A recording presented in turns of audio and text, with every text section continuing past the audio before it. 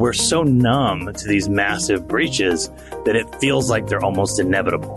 Hello, everyone, and welcome to the CyberWire's Hacking Humans podcast, where each week we look behind the social engineering scams, phishing schemes, and criminal exploits that are making headlines and taking a heavy toll on organizations around the world. I'm Dave Bittner from the CyberWire, and joining me is Joe Kerrigan from the Johns Hopkins University Information Security Institute. Hello, Joe. Hi, Dave. We got some good stories to share this week, and later in the show, we've got a return visit from Ray Redacted. He's got some follow-up from his previous visit, as well as some new information to share. But first, a word from our sponsors at KnowBe4. So, who's got the advantage in cybersecurity, the attacker or the defender?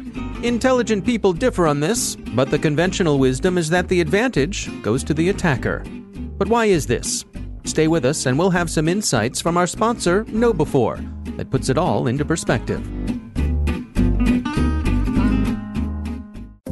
And we're back. Joe, I'm going to kick things off for us this week. You're familiar with the notion of a Ponzi scheme? Yes, I am. Similar, I guess, to a pyramid scheme? Similar, very similar, yes. What's the difference? The difference is generally that in a pyramid scheme, people kind of know that they're in some kind of scheme where they have to go out and recruit new people. But a Ponzi scheme, people may not know that or don't know that. They're just seeing returns on their investments. Yeah. So the way a Ponzi scheme works is I present you with an investment opportunity. Right. And I say you're going to get amazing returns on this investment opportunity. That's right. But there is no investment opportunity. What I'm really doing is I'm going and finding other people to also give me their money. And I'm paying you returns based on the money that they're giving me. Right. But then I'm promising them returns. Yep. And so then I have to go get more people to pay the returns that I owe them. Yep. Eventually, if you imagine the shape of a pyramid, it gets bigger and bigger and bigger as you go down and collapses under its own weight. That's right. If you're an early investor in either one of these schemes, you can actually make out. You can. Right.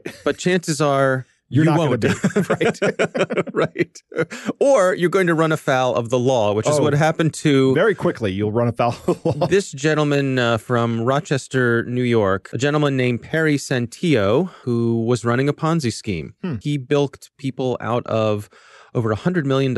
Wow. Actually, $155 million. This is a pretty big Ponzi scheme. Ran this Ponzi scheme starting back in 2012 and lost over $70 million of the $155 million. How did he lose $70 million? I think he spent it. Okay. Or paid it out as returns. In other words, it's money that cannot be recaptured. Right. And bilked people out of hundreds of thousands of dollars by telling them that they were going to be investing in legitimate investment strategies. Right. Now, what I think is particularly interesting about this scheme is one of the ways that they got people to have confidence in the scheme was they would buy up legitimate investment firms where the owners were about to retire. Really? Yeah. So let's say I'm running, the Acme investment firm here in Maryland. Right. And I decide I've had a great career and it's time for me to move on. I'm going to, retire down to Florida and cash out of my business. Right. These guys would come along, make me an offer for the business, buy out the business, and as part of that buyout, they're buying my book of business. They're buying your customers. They're buying my customers. Right. So then they would convince the customers to convert their investments. Oh, this is horrible. Yeah. I don't know if I've discussed this before, but my family is kind of a financing family. Okay. My mom worked for one of these investors that you're talking about, and my dad actually managed investment funds and was a CPA. But what they've done here is absolutely terrible. What this guy has done, because he's gone into people who have had sound investment advice, and now he's capitalizing on that and destroying these people's nest eggs. Right.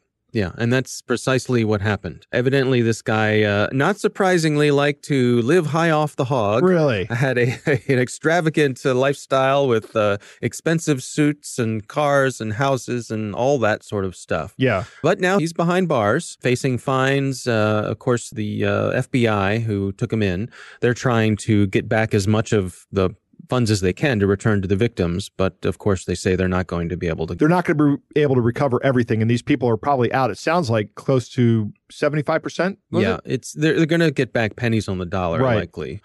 It's good that they caught him, but I think the cautionary tale here is about those investment firms. If someone comes to you and says, hey, we want to convert your investments to something else, do your due diligence. Right. Yeah. This is tough because generally you think that the people who are retiring, these are people you've trusted all their lives, and these people have also been scammed. Right? That's true, right? Because they have relationships with these folks. Exactly. That they're customers.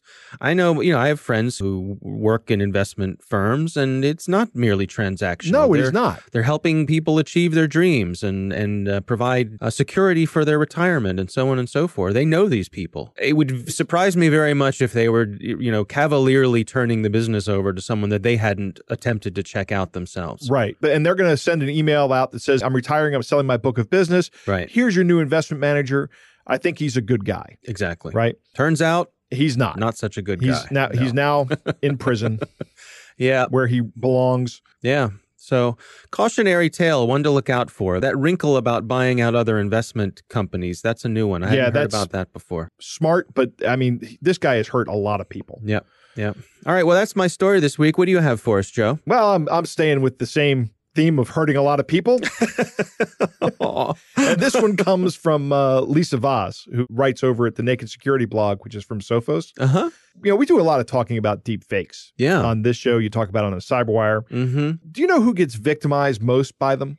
Is it politicians? No, I would say there's a lot of fear around the possibilities of what deepfakes could do with politicians. But I would say so far, no, not yet. No, it's not. It's actually women. Women that get victimized by these things the most. Not surprising, I guess. There's a report titled The State of Deepfakes, which has been released by a company called Deep Trace. Oh, yes. Mm-hmm. Actually, we have a gentleman from Deep Trace is going to be a guest on this show in a few weeks. Oh, very good. Yeah. They use deep learning and computer vision for detecting and monitoring deepfakes on the internet. They found that 96% of deepfakes being created in the first half of this year were porn. Oh. Mm-hmm. Yep. Mostly being non-consensual. Right. Right. A lot of them are made of celebrities without compensation or even permission from the actors. I mean, when you have a serious actor, I really don't imagine a situation in which they would give their permission for their face to be used in a video like this. Also, the number of deepfakes has doubled in the 7 months leading up to July 2019. And this growth is because of the availability of easier to use tools. All right. One example of this was an app that came out a couple of months ago called Deep Nude. I remember. This was an app that lets you create a nude photo of anyone you took a picture of. And I think it only lets you create nude photos of women. That is correct. If you took a picture of a guy, it would turn it into a naked woman. Turn it into a naked woman. Right. Exactly. Right. I would hazard to say they knew who their target audience was. Exactly. Yeah. Yeah. Their target audience is a bunch of gross guys. Right. Right. That got banned quickly. Right. Well, it got pulled. It got banned and pulled. I think the person who created it was perhaps naively unprepared for the avalanche of criticism that would come his way, and thought was he really naively unprepared for that? I don't think he expected his app to be as popular as it was, because he put a $50 price tag on it. Yeah, and then people bought it up, and it got pulled from the markets. Right. Then there was another one, a face swapping app called Zhao in China, that got pulled because people were afraid of privacy violations. But deepfakes have been banned on lots of places. Reddit was one of the first places to ban it, and that's actually where the term deepfake comes from, is from a Reddit board. Twitter has banned it, and major porn sites have banned it. Right? Now, yeah, that's interesting. If a major porn site bans something, right? I think I've said this before, that, maybe that's something we should be looking a little bit harder at. Right. Maybe we should be analyzing this more and doing a little more thinking about it. Someone has the moral flexibility of a major online porn site when they think, that's too much for us. Right. Yeah. Exactly. Well, you could see the legal hazard that they'd have there too. That could be a big problem. Oh, absolutely. Yeah. That can be a huge problem. Most of the software that makes these deepfakes requires some kind of programming ability and a GPU. You need a good GPU or a system with a bunch of GPUs in it. Right. Or a lot of patience. Right. Or a lot of free time on your hands. Yeah. Right. And when I say a lot of patience, I mean, these GPUs really process this deep learning data a lot faster than you can ever hope to process it on a CPU. It does require a GPU, essentially. It becomes an intractable problem without a GPU. So some sort of investment there in hardware. Yeah, but it's not a big investment. I mean, I think the most advanced GPU on the market right now for gaming is like $700 or $800. It's not a lot of money. And it's only getting easier. Yeah, exactly. That's the thing. The technology is getting easier to use as well. There are tutorials out there on how to do this step by step. And then also the software is starting to implement better GUIs, graphic user interfaces. It lets people do this. Now, here's my concern for this. And this is something that Lisa Vass has brought up as well. Think of the reputation damage that can be done to a young woman if a deep fake were to be released of her. Even just a picture. It starts circulating among her social group. And for no other reason than, say, like revenge porn. This can be devastating. Well, I'm imagining someone out there looking for a job and the employer does a Google search on that person's name. Up comes the deepfake. Yeah, that could have real world implications there. I mean, financial implications for somebody. It can be devastating. I think we need to do a lot more thinking about this problem. Google and Facebook are investing heavily in this. Google just created a data set for use in machine learning to detect these deep fakes. And Facebook has dumped something like $10 million into it. I think these big tech companies are starting to take it seriously. I think we need to ask people in government to start taking it a little more seriously, and not for their own selfish reasons, right? Of course, people in government have a real reason because they're the ones that stand to lose some credibility here. But I really would like to see the focus shift to the general public, the general population of the world, really. Well, I would imagine we'd see legislators jump on this when it became a real problem for them. If people started to flood online forums and so forth with deepfakes of the politicians themselves, that would get their attention and make them go, wait a minute, we need perhaps some regulation is in order here. Yeah, but I think you're right. I think that if this started impacting politicians more in the same way that it could impact the rest of us, then maybe. But I'm not saying that we should advocate for that. I don't want to see that either. I would like to see a little bit of forethought from people. This is something that should and kind of does have broad bipartisan support because it is a universal problem. I think it's something that everybody agrees on. I'd just like to see some action on it. Yeah, I guess the challenge is you don't want to overcorrect. No, you don't. You don't want to stifle legitimate free speech by going too far with it. That's always the trick, right? That is a delicate balance we try to achieve here in the United States. All right. Well, certainly one to watch. And like I said, we're going to have a gentleman from Deep Trace on the show here in a couple weeks, so we'll look forward to that. Right now, it is time to move on to our catch of the day. Our catch of the day was sent to us by a listener this week, and it goes like this.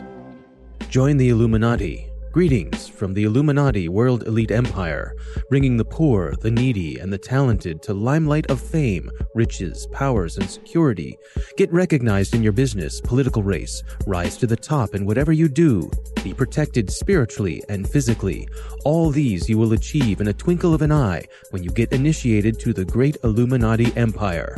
Once you are initiated to the Illuminati Empire, you will get numerous benefits and reward. Note that this email message was created solely for the purpose of our recruitment scheme, which will end next month. And this offer is for unique ones only. If you are not serious on joining the Illuminati Empire, then you are advised not to contact us at all. This is because disloyalty is highly not tolerated here in our organization. Do you agree to be a member of the Illuminati New World Order? If yes, then kindly reply back to us on our direct recruitment email. Please note, kindly make sure all your responses are sent directly to the email stated above. For more instructions on our membership process, note, some email providers incorrectly place official Illuminati messages in their spam junk folder or promotion folder. This can divert and exclude our responses to your emails. Thank you, the Illuminati. Dave, I have always wanted to join the Illuminati. I'm surprised they haven't reached out to you before, Joe. I know. You know what the first red flag on this is? Is that they say that the Illuminati is bringing the poor, the needy, and the talented to the limelight of fame, riches, and power. That is not what the Illuminati does. Is that right, Joe? Yes. How do you know that, Well, Joe? I mean, as a guy who's always wanted to join, I don't know, Dave. I see, right. You've done your homework. I've done my homework. All right. As an Illuminati hopeful. As an Illuminati hopeful. Yeah. Right. Illuminati confirmed. All right. Well, thanks for sending that in. That's a fun one. That is awesome. Coming up next, we've got a return visit from the gentleman who goes by the name Ray Redacted. He's got some follow-up from his previous visit, as well as some new information to share. But first, a message from our sponsors, Know Before. Now let's return to our sponsor's question about the attacker's advantage. Why do the experts think this is so? It's not like a military operation where the defender is thought to have most of the advantages. In cyberspace, the attacker can just keep trying and probing at low risk and low cost, and the attacker only has to be successful once. And as KnowBe4 points out, email filters designed to keep malicious spam out have a 10.5% failure rate. That sounds pretty good. Who wouldn't want to bat nearly 900? But this isn't baseball. If your technical defenses fail in 1 out of 10 tries, you're out of luck and out of business. The last line of defense is your human firewall. Test that firewall with KnowBe4's free phishing test, which you can order up at knowbe4.com/fishtest. That's knowbe4.com/fishtest. And we're back. Joe, I recently had a chance to speak once again with the gentleman who goes by the name Ray Redacted online. He prefers to maintain a certain amount of anonymity on his Twitter account. Oh, his last name's not really redacted? His last name is not really redacted. Oh, no, I imagine that would mistake. cause problems when he tried to apply for actual things. But no, he's a good guy, well-known online, well-respected. And we had him on a few weeks ago, and we got some follow-up, a couple things that we wanted to address. So here is my conversation with Ray Redacted.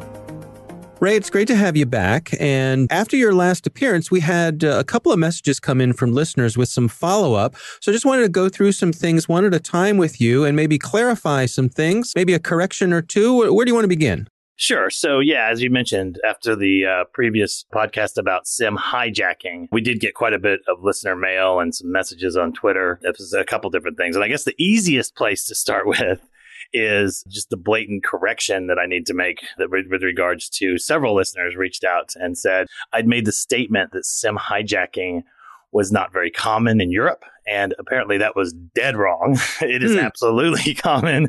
And it's also growing as well. So we heard from a listener named Liam that was in Ireland that said, it's definitely a problem there. So I completely missed on that one and want to make sure that I retract that statement. Okay, fair retracted. Right, fair enough. What else did we hear about? So a couple of people actually reached out and talked about how do you handle this if someone cannot necessarily afford a computer or possibly even have access to other online resources, especially around the Google Authenticator kind of resets and things like that.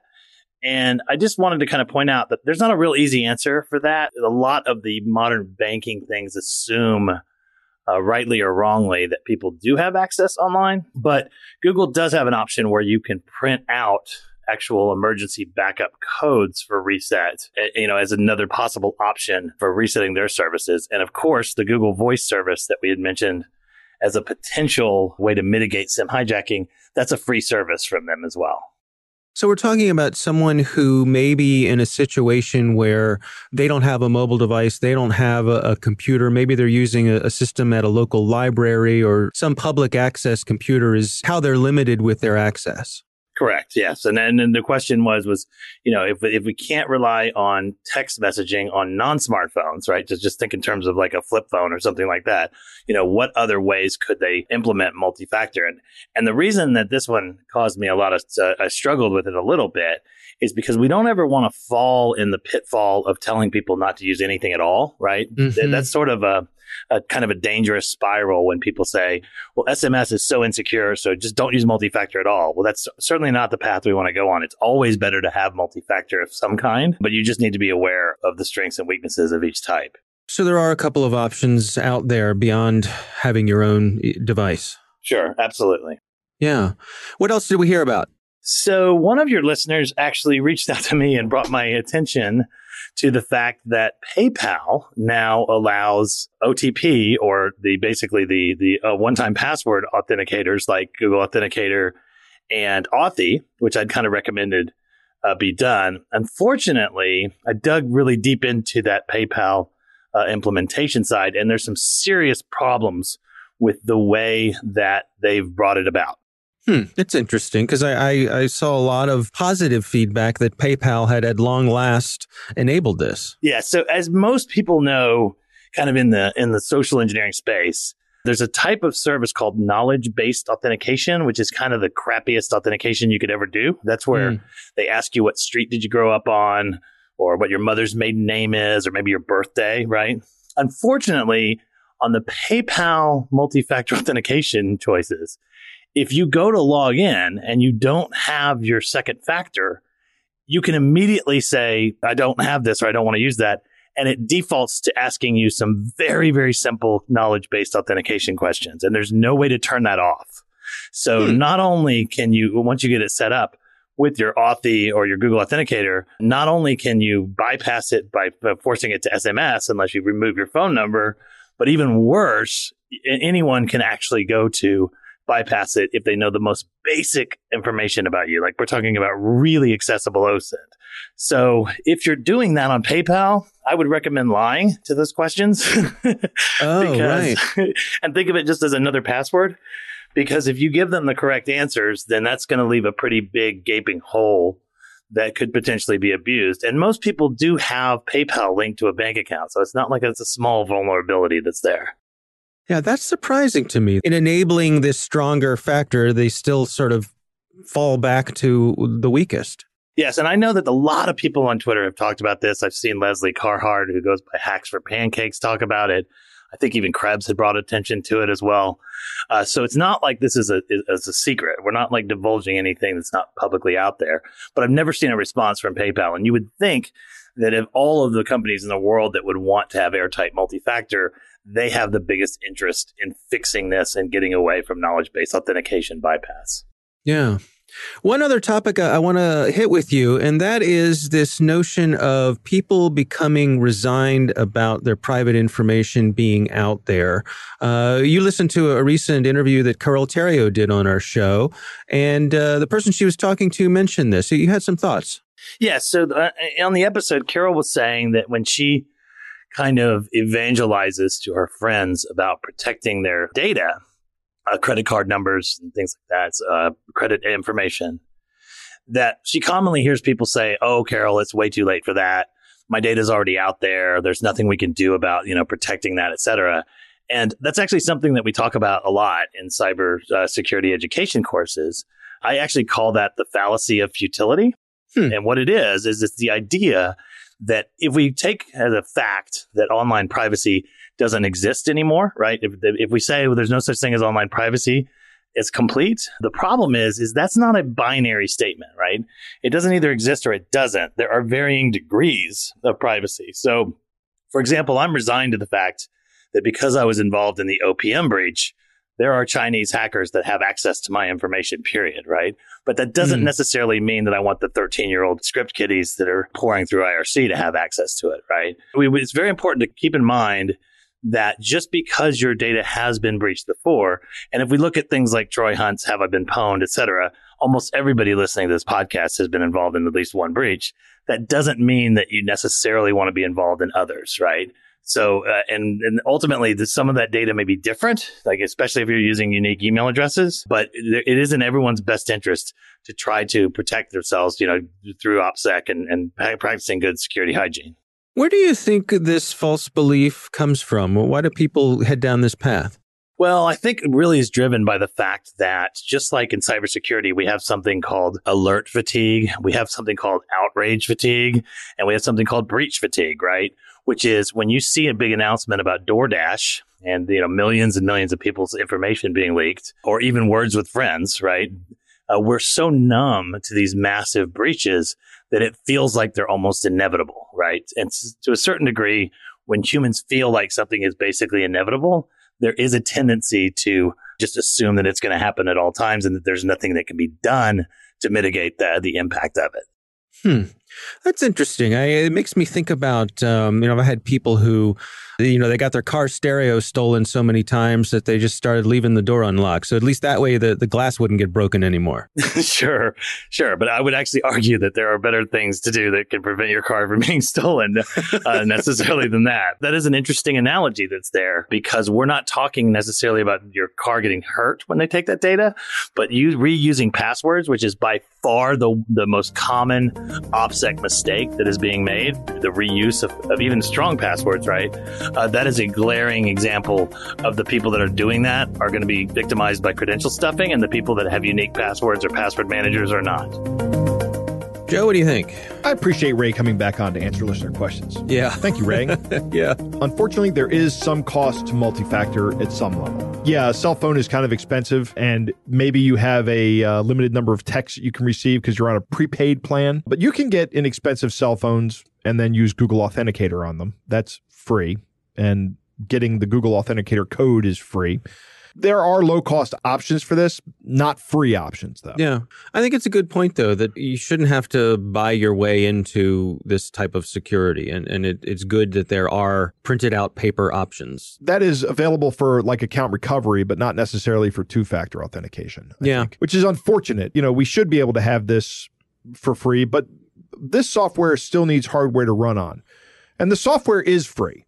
It's just that the hardware that it runs on isn't. Knowledge-based authentication is bad. It is a form of multi-factor authentication. It's probably better than nothing, but it's really so much less secure than even SMS. Yeah. And the fact that PayPal just defaults to KBA is really bad, and that you can't turn that off. That's terrible. And I do recommend that you do exactly what Ray says here, and that is lie on those questions. You know, what's the street you grew up on? Copper Cup. I didn't grow up on Copper Cup Way. And then put that in your password manager. And then put that in your password manager in the notes field. Exactly. So you don't have to remember it. I really, really, really appreciate Ray's stance here on what he calls the fallacy of futility. The data about us that's out there is a lot like the overall security picture. I say that security is a spectrum, and you want to be on the more secure end of that spectrum. So like when Ray talks about using SMS as opposed to using nothing, yes, that's not the most secure solution you can use, but it is way better than not having any multi-factor authentication. That moves you in the more secure direction on the spectrum. And the same is true for your data. You want to move yourself to the more secure side of the spectrum. And you do that by protecting your information, and don't let the amount of information fatigue lull you into some form of learned helplessness. Vigilance is key. And, you know, I know it's exhausting. Yeah. but you have to keep it up. Right. Every time there's a breach, yes, you may lose another piece of your data, but don't lose hope is what I'm saying. I find myself falling back on the analogy of public health because I think it's useful. Just because I get a cold doesn't mean I'm going to stop washing my hands. Yeah. You know, I got a cold. I guess all that hand washing was a waste of time. Right. No, it wasn't. Yeah, you got to keep up. And it's a little extra effort. But, you know, I think that's an excellent analogy, actually, Dave. Yeah. Well, thank you very much. Yeah. All right. Well, that is our show. We want to thank Ray Redacted for joining us once again. You can find him on Twitter at Ray Redacted. We want to thank all of you for listening. And of course, we want to thank our sponsors at KnowBe4. They are the social engineering experts and the pioneers of new school security awareness training. Be sure to take advantage of their free phishing test, which you can find at knowbe4.com/phishtest. Think of KnowBe4 for your security training. We want to thank the Johns Hopkins University Information Security Institute for their participation. You can learn more at isi.jhu.edu. The Hacking Humans podcast is proudly produced in Maryland at the startup studios of Data Tribe, where they're co-building the next generation of cybersecurity teams and technologies. Our coordinating producer is Jennifer Iben. Our executive editor is Peter Kilpe. I'm Dave Bittner. And I'm Joe Kerrigan. Thanks for listening.